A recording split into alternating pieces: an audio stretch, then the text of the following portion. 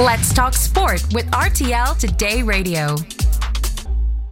Moya and Scott Brown here from Let's Talk Sports, the 18th of February. This is show number 171. We are live in the studio, number 4 up in Kirchberg. You can catch this on the replay tomorrow at 10 a.m.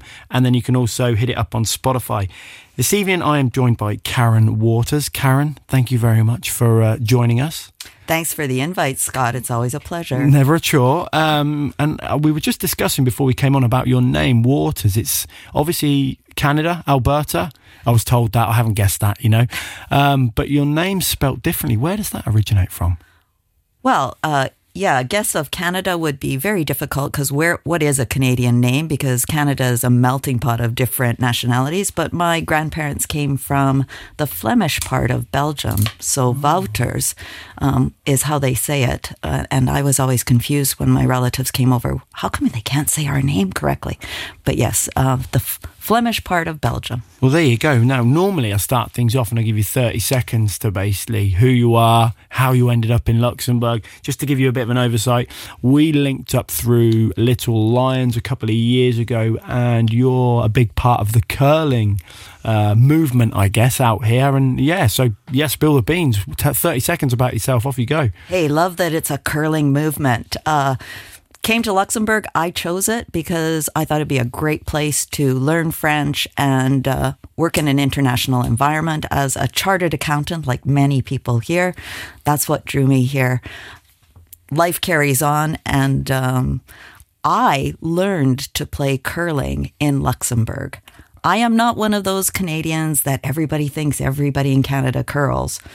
That might be true, but I'm not one of those. Curling I learned to do in Luxembourg, and so my passion is to make it something for everybody in Luxembourg. Well, I've been lucky enough. I remember coming down a while back with a few of the rugby guys, and you obviously got these big, well, I wouldn't say muscly because some of them aren't muscly, certainly big guys and stuff. And from the outside, I don't think there's a more simple looking sport in the world. But then once you get on the ice, it's completely different.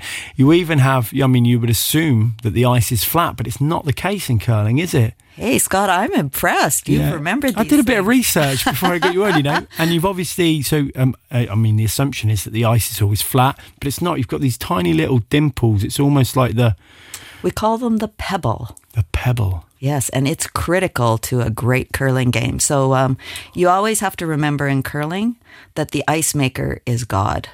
So treat them nicely because your game will depend on how well the ice has been prepared. And preparing the ice is one of the key things to the game. And the pebble is putting a little drop of warm water, like sprinkling it with a shower head.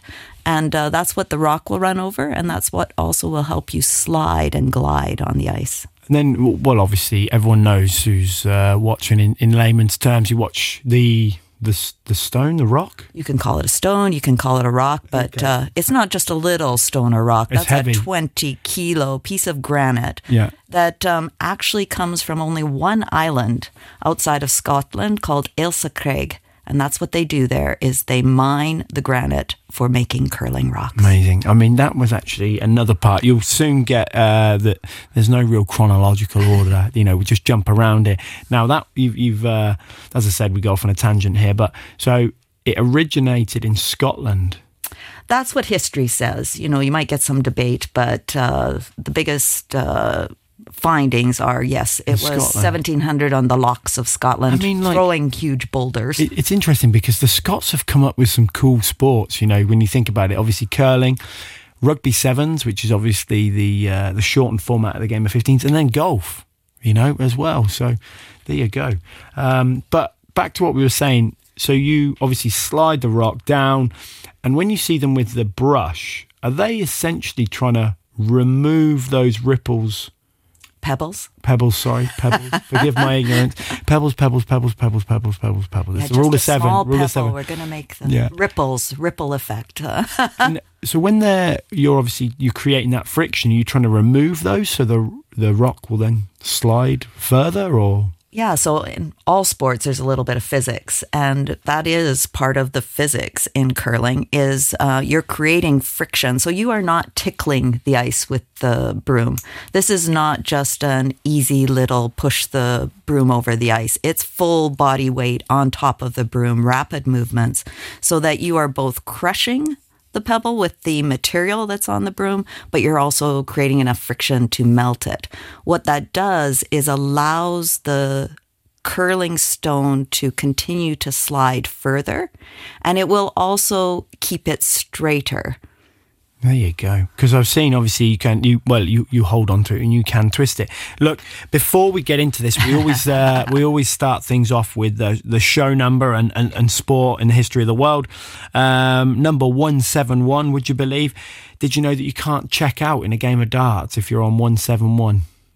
So, the highest number you can check out from is, in fact, 170. Another interesting one, there are no male footballers or female international footballers who finished their career on 171 appearances.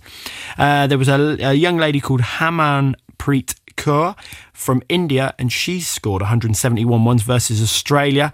This is in the shortened format of the game, so what we call the one-dayers, 50 overs for each team, as opposed to the 5-day monstrosity to some, but being a purist, I absolutely love it. The Rimac Nevera has a top speed of 171 miles per hour. Not that fast. Here's the twist.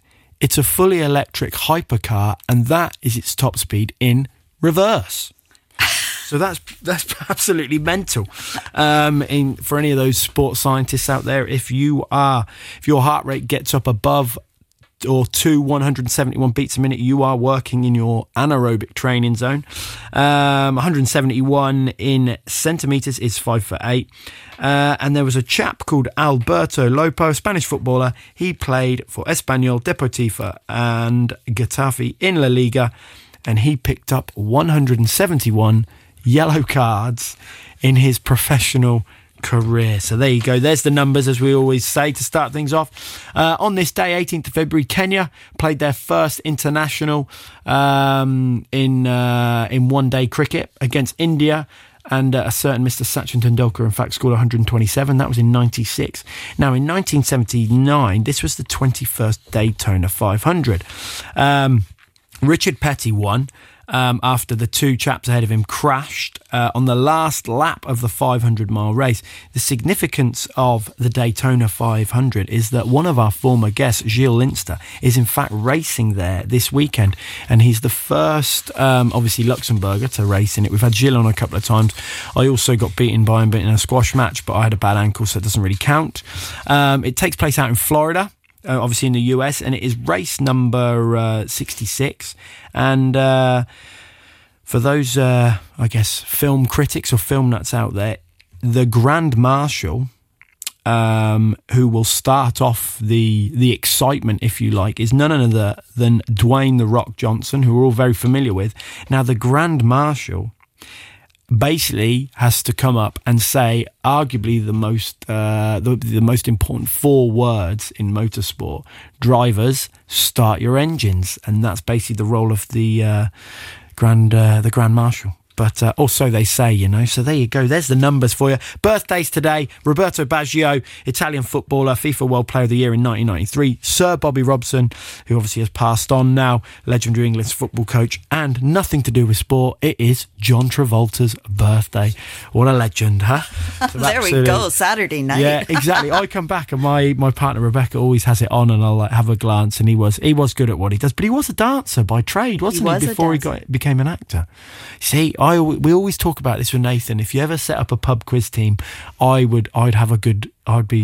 worth your money, because I feel I've got that all-round general knowledge about this sort of stuff. But anyway, after all that trivia and all those numbers, just information overload. I pick you, but information overload. I'm feeling bad. I didn't have a 171 number. I'm glad you threw in a 66, because I can now say there's 73 countries that belong to World Curling. There you go. There's some stats for it. I'm going to write that down. I'll put that on our social media post. So listen, let's get back into this curling. How did you get into it? I got into curling as looking for something to do in Luxembourg and to become part of a social group after work. And I had a Scottish colleague and she said, hey, let's go curling. And we did. Was there anything, is there any provision out here for it, when you first started it? Or was it just a case of, flood the garden and and see how we go? Oh, yeah, you know how well we get frozen water in Luxembourg. Country stops. No, here's a number for you. Curling, actually, the first curlers that we have awareness of in Luxembourg were 1972. They were Korean War veterans that went to an international event in Courchevel and came home with the gold medal. So in 1974, the Ville de Luxembourg was about to break ground for the new ice arena, which we have today, Kolkolscheuer. And they said, hey, we brought home the gold. We need to have curling facilities here. So when the ice arena opened in 1976, there are 2 dedicated sheets for curling within the facility. So Luxembourg has dedicated curling facility. And that's where we went. We went to Kolkolscheuer, where there was a group of, just like our country, it's mixed nationalities, probably a lot of Canadians, a lot of Swiss, because that's something that's common to them from back home, being a game that's more popular there. And the story goes from there. As they say, the rest is history. So obviously you say you've got 2, do we call them lanes? 2 lanes? Sheets. Okay, 2 sheets. How many players in a team? So in a regular team, there are 4 players. And a team, the success of any team is the success of how well those individuals work together. So you would have 1 individual that would deliver a rock, 2 individuals that would be sweeping, and 1 individual that would be calling the play that we call the skip. Those roles, except for the skip role, during the match will change. So every player will deliver 2 stones. So you're always active. A sheet of curling is, now you got me into numbers. A sheet of curling is 140 meters long. Jeez. And that means that I am delivering a rock of 20 kilos down 140 meters to 140 meters. How about 40? Let's go with 40. That's a little bit more reasonable. Look, you could have told me it was 140 and I would have believed you there. I was like, that's big. Because I remember seeing the one at Cockshore. I was like, is that 140 meters? I'm not going to call Karen out on it, but yeah, go on. That's okay. I'll call myself out. Yeah. And to a target. And the target is called the house. The house. And I think I'm just going to deviate from numbers. The house, I think taxonomy, the words you use are very important. And it's called a house, en français, la maison. And that means to me that I am inviting you to come play curling and to come to my house because it's an inclusive sport. It is for everybody. Yeah. Everybody can play. So just keep that in your head when we talk about who's curling for. So your target is called a house. Any of the rocks that arrive in the house are eligible to score a point. But then here we'll make some comparisons to pétanque. It's a bit like the scoring of pétanque. Only 1 team can score. It's not darts. You don't get extra marks for colors. But the closest to the center, the team with the number of rocks closer to the center than the other will score for that end. So our game is divided into ends, and an end is each team delivering their 8 rocks. So we come back, 4 players on a team, 8 rocks to a team. Each player therefore will play 2 rocks. They're played in alternating fashion, team A, team B, team A, team B. So there's always one team that has the last rock, and in curling that's called the hammer. So to win the hammer is an important advantage in the game. And each of those teams play. You play the end. You look at what the result is. The result goes up on the scoreboard. And then you play in the opposite direction. So you play another end. So a normal game would be 8 ends. The accumulated score at the end would be the winner. And it's also a tactical and tactical game, because you're going to decide, do I play defensive, offensive, depending on what your score is? Where are you in the game?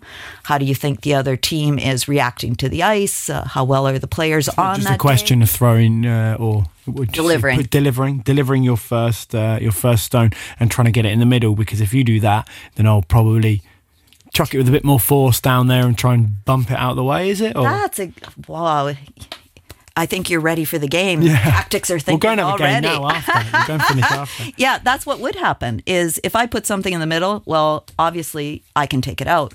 So there was, that's what the top teams used to do. And whoever then had the last rock at the end of the 8 would win, because it was 0-0-0-0, and then you take your last rock.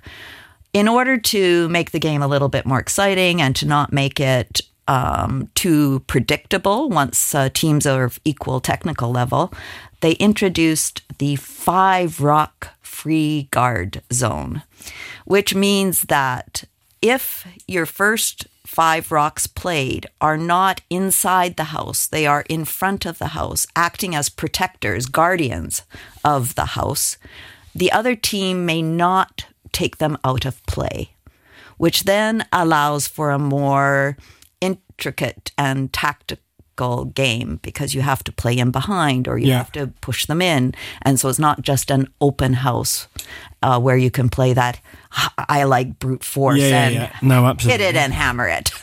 So you got 4 players per team. Yep. Men's, women's and mixed. So there's men's worlds, women's worlds, and there's a mixed team worlds. There is no mixed team at the Olympics. So at the Olympics, we have men's and women's. But we also have another discipline, which, like many sports, looking for something that made the sport more attractive to the youth, making it a faster game. We have a 2-person discipline, which is called doubles. In doubles, it's 1 man, 1 woman. You throw your own rocks, you sweep your own rocks. It's a faster game. You're only playing 6 rocks, but it's a faster process. I mean, I think that's, funnily enough, that's one topic I was going to come on to, because as you know, the younger generation these days, much like myself, can't sit still. So asking them to watch, I mean, how long would a game of 8 ends normally take? Could be 2.5 hours. Yeah, exactly. It's a long time. So if you can condense a sport or a match into a shorter period of time, you just look at that. That's the way a lot of sports are going. Rugby sevens, you play tournament style, you play lots of games, lots of matches, see lots of players. Football will always stay as it is. Basketball, they've gone down the 3-on-3 route now. You've got these sort of sudden death, trying to up the ante. Cricket's a good one. They've gone down the 1-day route. Now then they went T20. Now they've got these T10 tournaments. So it's just like a big whack it as hard and as far as you can. And it's again trying to, we're all, I always say, as a smaller sport, as a minority, with sort of at the bottom of the table, fighting for the scraps of football and the major sports and stuff. And if we can pick up anyone from these new initiatives, then it's only a good thing. Moving on to sort of the Olympics. So here's some more stats for you. Okay. First time it was in the Olympics was 1924, but it actually then had a very, very long break and didn't reappear till 1998. Certainly when you see curling, it is one of those traditional sports, which is great to see. But the way sport has evolved, like if I take example, I mean, I've got a bugbear about breakdancing being in the Summer Olympics now, because to me it's not an Olympic sport. Is that happening now with the Winter Olympic sports? Are they trying to evolve it and bring more different sports in, or is curling safe in terms of the Winter Olympics? I think curling is safe in terms of the Winter Olympics now. I think one of the issues that it faced previously is that we didn't have that 73 country number. 85% of your world curlers are located in Canada. Now, that doesn't mean that's where all of your top curlers are, but the populations in other countries are much smaller. And curling's come back. It's come back strong. The addition of the mixed doubles is an Olympic discipline, and so that's made it now you don't have to bring a team of 4. So, in the Olympics, it's also counting how many people are going to be on site at the village. If you can have smaller teams, that's also better. So I think curling's safe now. And I'm just going to go back to your 98 Nagano because it's a number. But I sat and played at a curling tournament, a big outdoor tournament in Switzerland in the beginning of January. Just fantastic. 19 curling sheets across the front. And you play there with teams that are from your local village to past Olympians. And who did we sit with? We didn't get to play them, but we did sit with them. The 98 Nagano Olympic gold medalists. Really?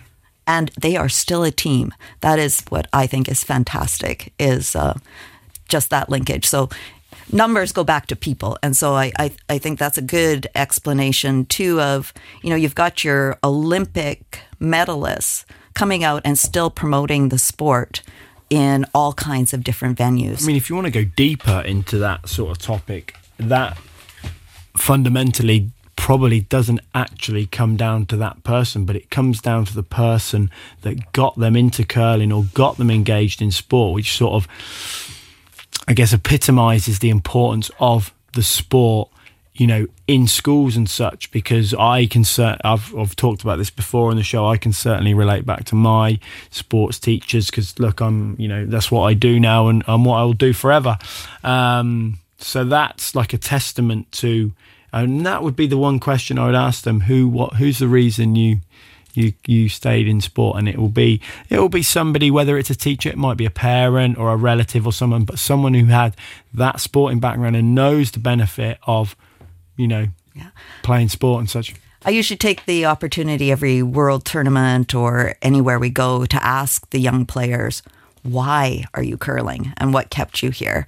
And very often in curling, it will be because I had a parent, we followed, we curled. It was just where you belonged. You belonged at the rink. Or it's, yes, I had that friend who took me along and it was a great coach and it intrigued me. In terms of, venues, that's always a tricky one because it is a specialist sport that requires a specialist venue, unfortunately. Are they content to leave it as it is, or is it, you've obviously got the other ice rink up in Beaufort, which isn't open all year round. Will that get something added to it, do you know, or is it just going to be in Colchester for now? I think right now we're in Colchester. Colchester is also discussing expansion because the ice arena limits for all ice sports are becoming very constrained. That was built in 1976 for a Luxembourg city that had a very different population at that point. 50 years ago. Exactly. So our country population has expanded significantly, and all of the ice sports are clamoring for more space. So I think we'll see some expansion there. Whether it will expand out into other communes, is the 8 swimming pool complex in Belleville does it have a place for turning one swimming pool into an ice arena? Maybe. Those are all discussions that are happening. There's all kinds of different alternatives. But, we talk about how do we keep the sport living, because winter sports, there's the big discussion on climate change. Are we going to have skiing? Are we going to have some of these winter sports in the future if climate changes? And is it right to create chemical snow and play with Mother Nature on some of these things? But curling, as like many other sports, is looking for alternatives and has just announced that floor curling will become, or is now recognized as, a world curling discipline. And we have countries like Nigeria that has no ice that were present at the Winter Youth Olympics a couple of weeks ago because they play floor curling and they start with that and then they go off and train on ice. Or Hong Kong, where it is huge leagues of floor curlers. So there's some alternatives. It's not exactly the same game, but it does at least allow a greater footprint for the sport and a beginning of an awareness. So you don't need to have the ice to start. So just to be clear, floor curling would be indoor in a sports hall. Yes, thank you, Yeah. Scott. No, not at all. That's very interesting. I mean, ultimately, I've said this before.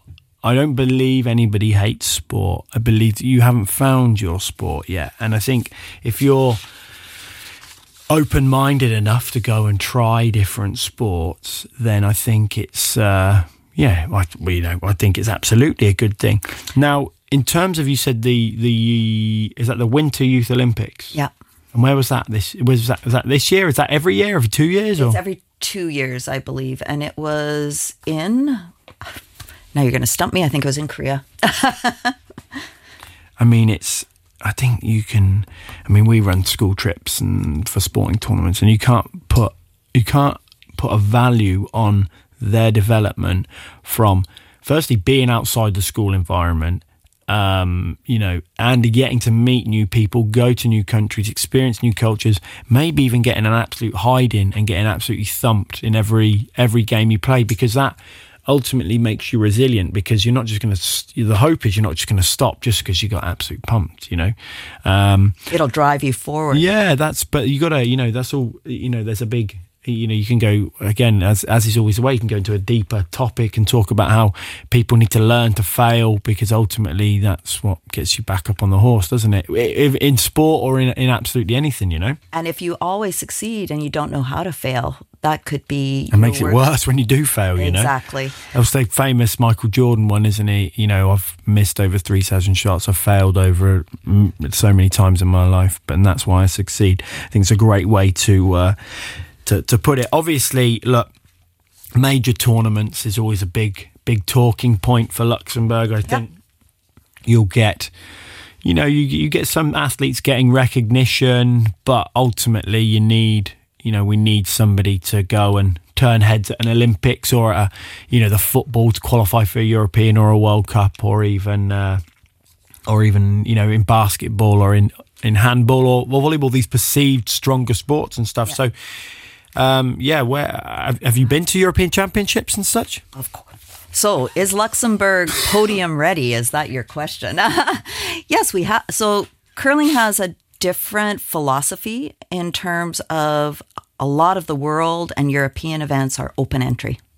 So there'll be the A, B, and C levels, but it's open entry. So Luxembourg has been to the Europeans over the years, playing in different levels. Probably the highest we've ever finished is in the late 90s in 8th place in the Europeans, which is just missing out on going to the Worlds. Oh, that's what I was going to ask you. Yeah. So going to the Worlds, you need to be in the top 8 of the Europeans to then go forward to the Worlds. And there's lots of different opportunities. There's the men's, there's the women's, there's the mixed doubles. There are juniors. So under 21 is juniors, also open entry, always happening in Finland, whether you want to make it up to Finland. But I think it'd be fun to go to Finland. We also have, and we haven't touched on that, we're also part of the Luxembourg Paralympic movement. Wheelchair curling is their first winter discipline. We're starting to build the teams. We don't have enough for a full team yet, but we're working on it. So yes, we have gone to Worlds. We've been to the mixed Worlds that takes place every year with mixed teams. We've been to the Europeans. We're not quite ready for the world podium yet, but we want to build on that. And that's why one of our objectives is growing the youth base. I mean, that's the hardest bit, isn't it? Because ultimately, you've got your traditional sports, if you like, and then you've got the minority sports such as curling, rugby, squash, cricket or other ones as well. And I guess it's even more important that when you do manage to get these youngsters interested, it's that you keep hold of them, because there isn't a big, endless supply of it. So let's just give this some context. If you're, let's say, right, because ultimately when we finish this show, we're going to talk about this afterwards. So if I came to you and said, yeah, Karen, bring him in. What age group do you want to target? Yeah, let's do it in PE. term 3, we'll do floor curling over maybe 3 or 4 weeks, get them competent at the movement and stuff like that. And then the 5th week, want to come down to the ice and, chuck some stones about. And, where do we, they enjoy it.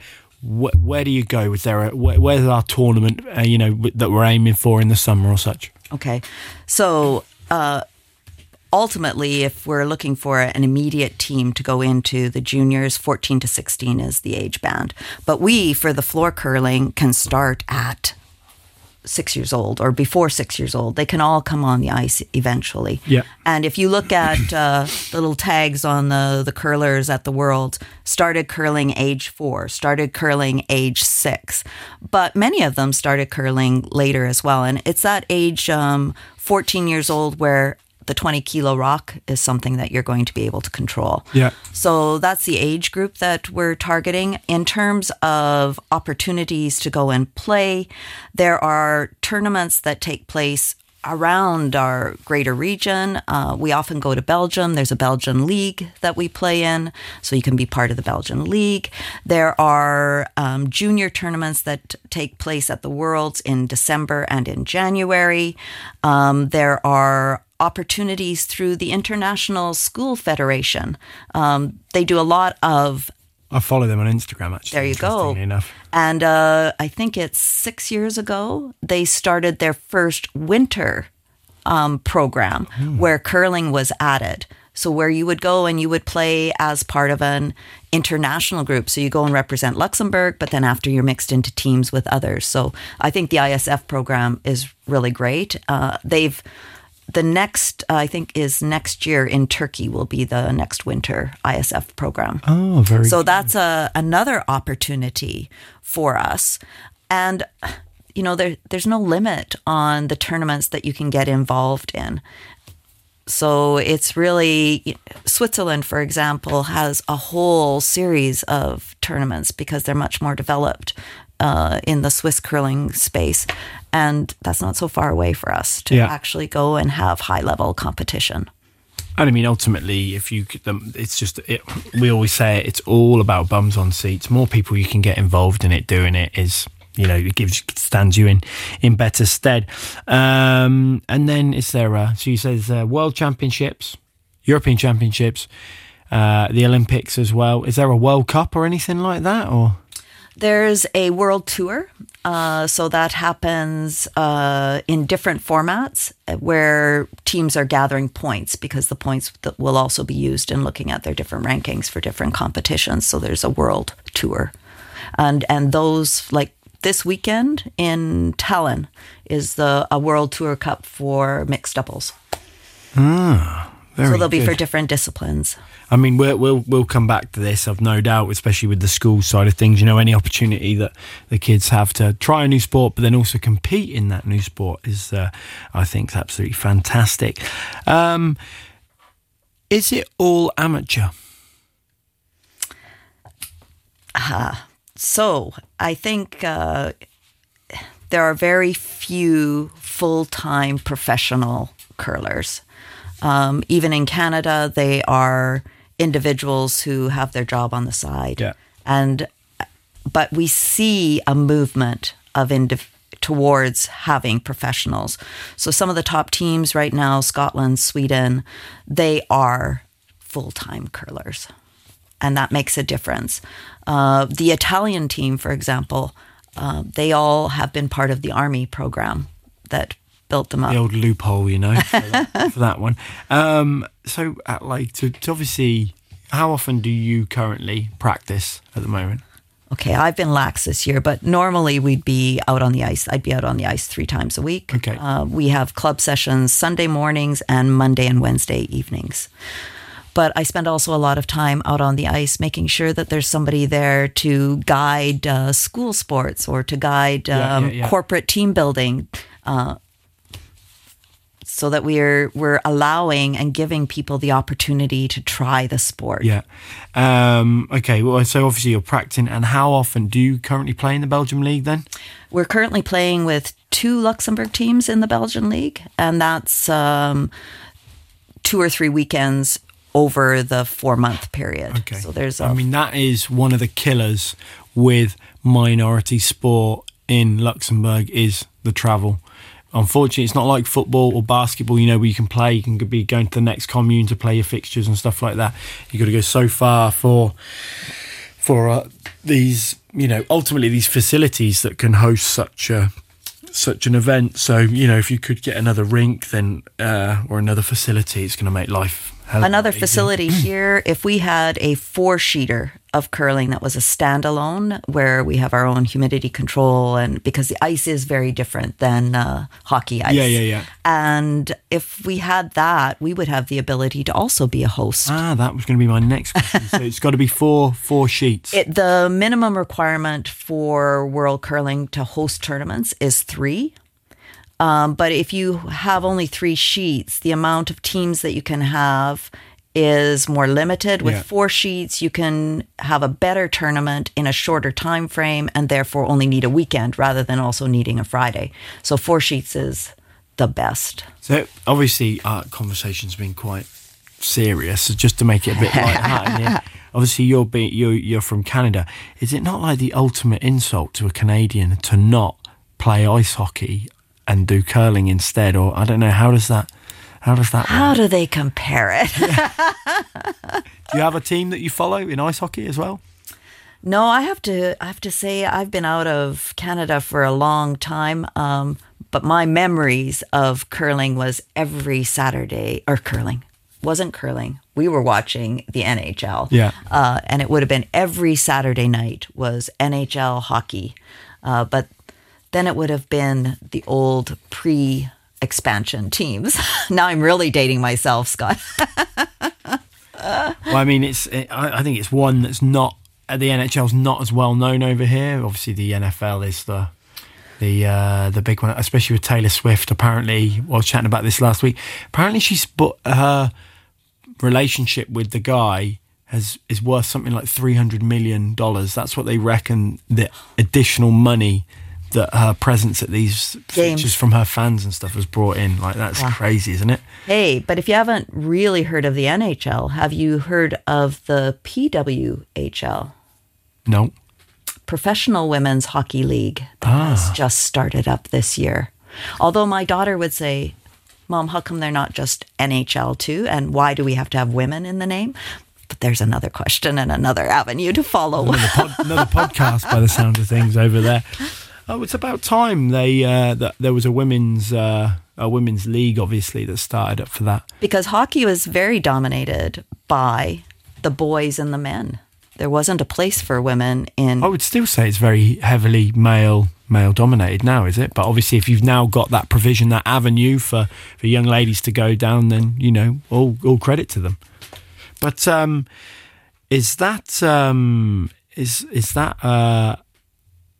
would you see the same trend in curling as well, or is that much more inclusive in terms of the male and female representation?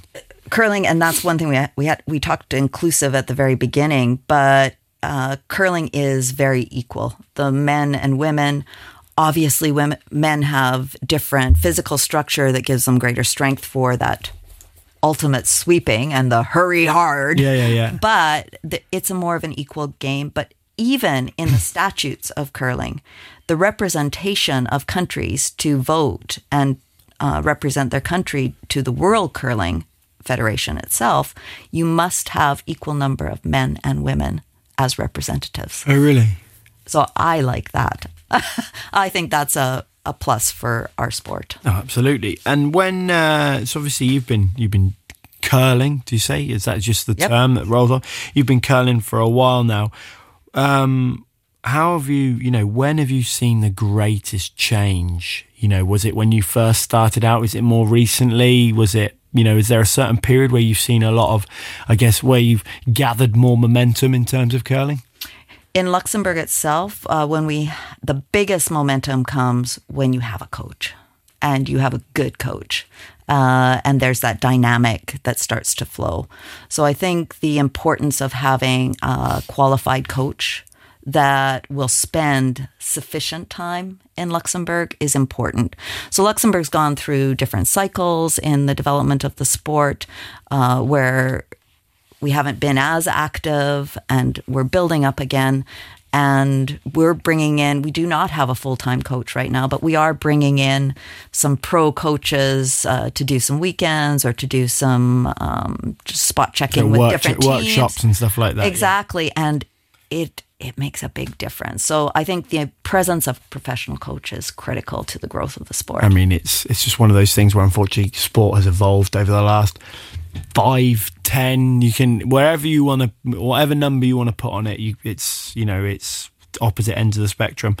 And professional sports coaches is something that makes a huge difference, because you've basically got somebody whose job it is to make you better and get more people involved. Don't get me wrong, I think I will do it at the end of the show, I'll always give a shout out to the volunteers. I think they have their place, but also I do think that sports, if they really want to kick on, they need that investment. I mean, that's the hardest thing with sport, is you're going to, from a financial point of view, you put that investment into it, but you're not really, it's very difficult to recoup that money after you've put it into it. And I think that's also the trouble, is a lot of these smaller federations try and run themselves like businesses, but ultimately you can't run it like that, because you get that funding from certain federations or sponsorship and such. Actually, that's going to roll into my next question. So the next Winter Olympics, obviously in Italy, in Milano Cortina in 2026. First question is, what do we have to see in terms of success to see Luxembourg have a team at it? And secondly, does your performance affect your funding, or how does that process come about? You'll have to talk about that. I don't know. Okay, is Luxembourg podium ready for... Well, not necessarily podium ready, but what tournament? So what tournament do you have to go to, and where would you have to finish to automatically get a spot? Because undoubtedly, if you just miss out, I'm sure there's some sort of repechage qualifier that can get you in, or something like that. There are different qualifying events, but so this is now the 2-year period for counting points. So presence at the Olympics is based on a points table. Points are achieved by attending and your position at the World Curling events. So you need to be at the World Curling event. If you don't get to the World Curling event in the A category, you don't have a chance to When you say World Curling event, that's one event? That is one event per year, yeah, which you build up to. Curling runs 2 qualifications into the world event, the annual World Championship, one for Pacifics and one for Europe. Everywhere else. Well, actually, the Pacifics is the everywhere else, and Europe is old. Fair enough. So that means you've got, in Europe itself, we have an A, B, and C level. Luxembourg's currently in the C level. It would mean, but in any one year, you are able to move from C just to all the way to A. You wouldn't be able to win A, but you'd be able to move into A. Yeah. But realistically, because we're not in A now, a 2-year period to be able to accumulate enough points to get to the Olympics is too short. We need at least another 2 cycle. Yeah. Another cycle. Yeah. At least another cycle. Okay, so but let's discredit all that. Let's imagine we rock up to this first. There's some sort of tournament that qualifies us for the world event. Is that right? Yep. So we go to the Europeans. Yeah. We win the Europeans. We're off to the Worlds. Okay, what if you don't win the Europeans? What, top 6 did you say? Is it top 8? Top 8. So top 8 qualifies you for that world event. That obviously puts you at the bottom division. And then where would you have to finish in the A category to then qualify for the Olympics? And that's where it depends, because if every year the same teams end up in the top, they're going to have more points. So it's based on points. So yeah. If we finished 5th this year, maybe we'd still be able to go. It depends on what the points are and how they mix and match. Yeah. Because if Sweden, Scotland, and Switzerland win every year, they're going to be accumulating a lot of points. But if those get dispersed because Turkey, Luxembourg, and France win, then it's a different mix. So, but you would theoretically need to be in the top 5. Yeah. Okay. Well, very good. I mean, it's just interesting to try and break down that process, because I'd imagine ultimately that's the goal, but there's a fair amount of planning and training and competing to get those results to hopefully get to that stage. The other question I was going to ask is, obviously, look, this is about money. It's about funding at the end of the day. If you had your 3 wishes, what would they be? How would you change it? Because ultimately, with curling, this is not a short-term fix. I could pump 10 billion into curling now. It isn't going to get Luxembourg to the Olympics next week. That's just not how it works. There has to be a perspective, a different look on it, if you like, in terms of how you're going to try and. There is, but it's a 4-person team or a 2-person team. So if we said our objective is to get a mixed doubles team, you can and you find those key athletes. So it's identifying those athletes, and you pump that 10 million into them. Yeah, they will be at the Olympics in not this cycle, but the next cycle. I'm sure you could do it. Yeah. If you've identified those right athletes and you've supported them, because you only need 2. And a lot of countries in curling have a very small, high elite program. Curling is a sport for the masses. It's a leisure sport with the ability to have high performance. So it's really about, for me, I would like to see curling become a school sport where kids would actually participate in curling instead of doing badminton or volleyball, and that they understand that the sport exists. And that's all long-term, as you said. It's not going to drive us tomorrow.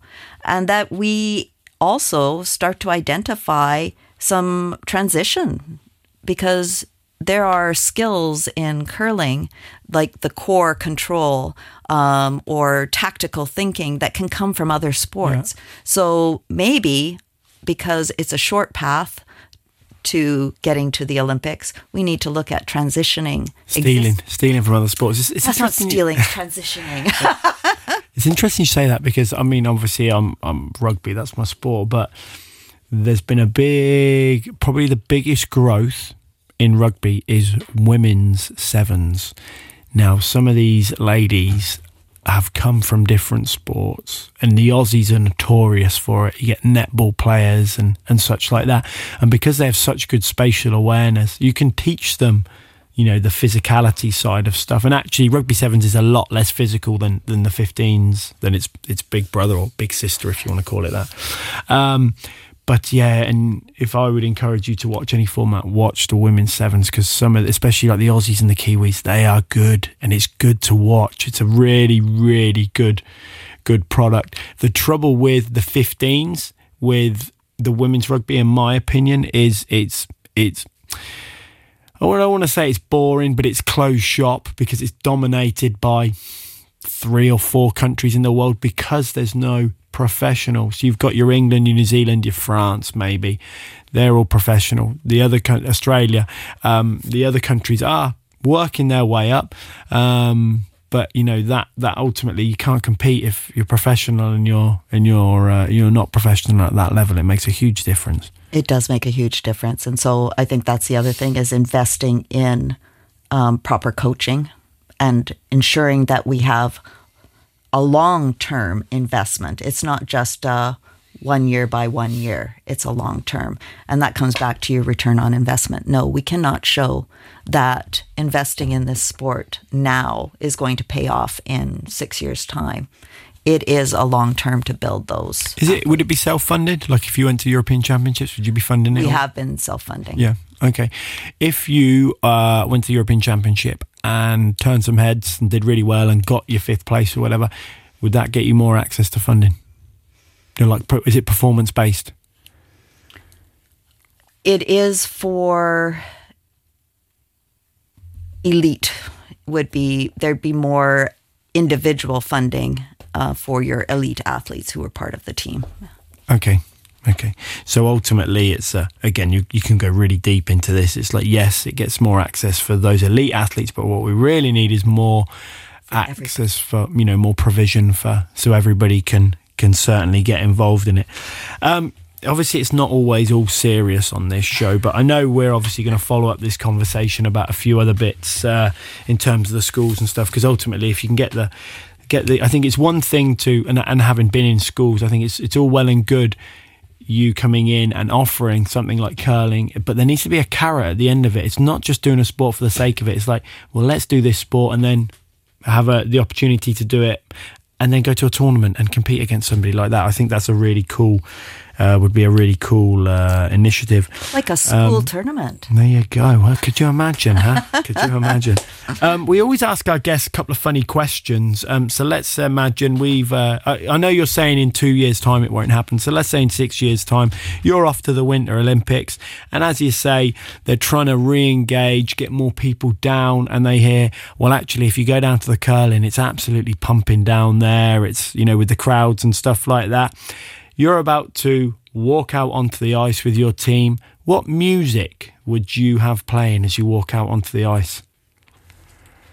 Oh, you ask these really easy questions. We Will Rock You. Oh, Queen, classic. Can't go wrong with that. And then another funny one we always ask, would you prefer, obviously, if you're playing in the mixed with for your partner, whoever that might be, would you prefer them to have a mustache, or would you prefer them to have the mullet, like the Aussie mullet, short on top, party at the back sort of thing? Come on, we're trendy. Let's go trendy. Let's go with the mullet. I love it.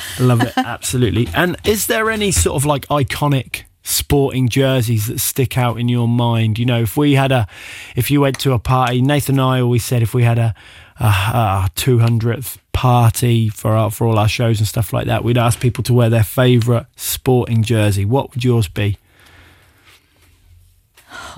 Well, I'm going to go back to my Saturday nights as a child watching the NHL, and I have to have a Montreal Canadiens hockey jersey. Very good. Even I know what that looks like as well. It's very simple and iconic. Yeah. Listen, this is often the problem is I feel we could go on for another hour here, and I've no doubt we'll end up catching up for a coffee about this and trying to get more of the school kids involved. Karen, thank you so much for joining me this evening. And I dare say we'll hear from you again and hopefully follow up soon enough and hopefully hear how things are progressing in the small but growing world of curling in Luxembourg. Thanks for the opportunity, Scott. And as we say on the ice, we're really ready to hurry hard. Hurry hard. Let's rock the house, huh? As always, you can catch up on this show from 10 a.m. tomorrow. You can also tee it up on Spotify. You've got the rest of the team, Sam Steen from 6 a.m. tomorrow, Stephen Stepslow with the lunchbox at lunchtime, obviously, Melissa Dalton with the home stretch. I'm getting quite good at rolling all these off at the moment. Sarah Tapp with the Hangover Show, and Dave Burrows and his DB3 sessions. You've also got the Lisa Burke Show, so don't forget about that. As always, we give a huge shout out to the army of volunteers out there who make our sporting world tick, whether it's washing kit, marking pitches, driving kids around. If you're doing anything to get youngsters involved in sport, keep doing it because it's a good thing. Until then, until Wednesday, it's Chur. Let's talk sport with RTL Today Radio.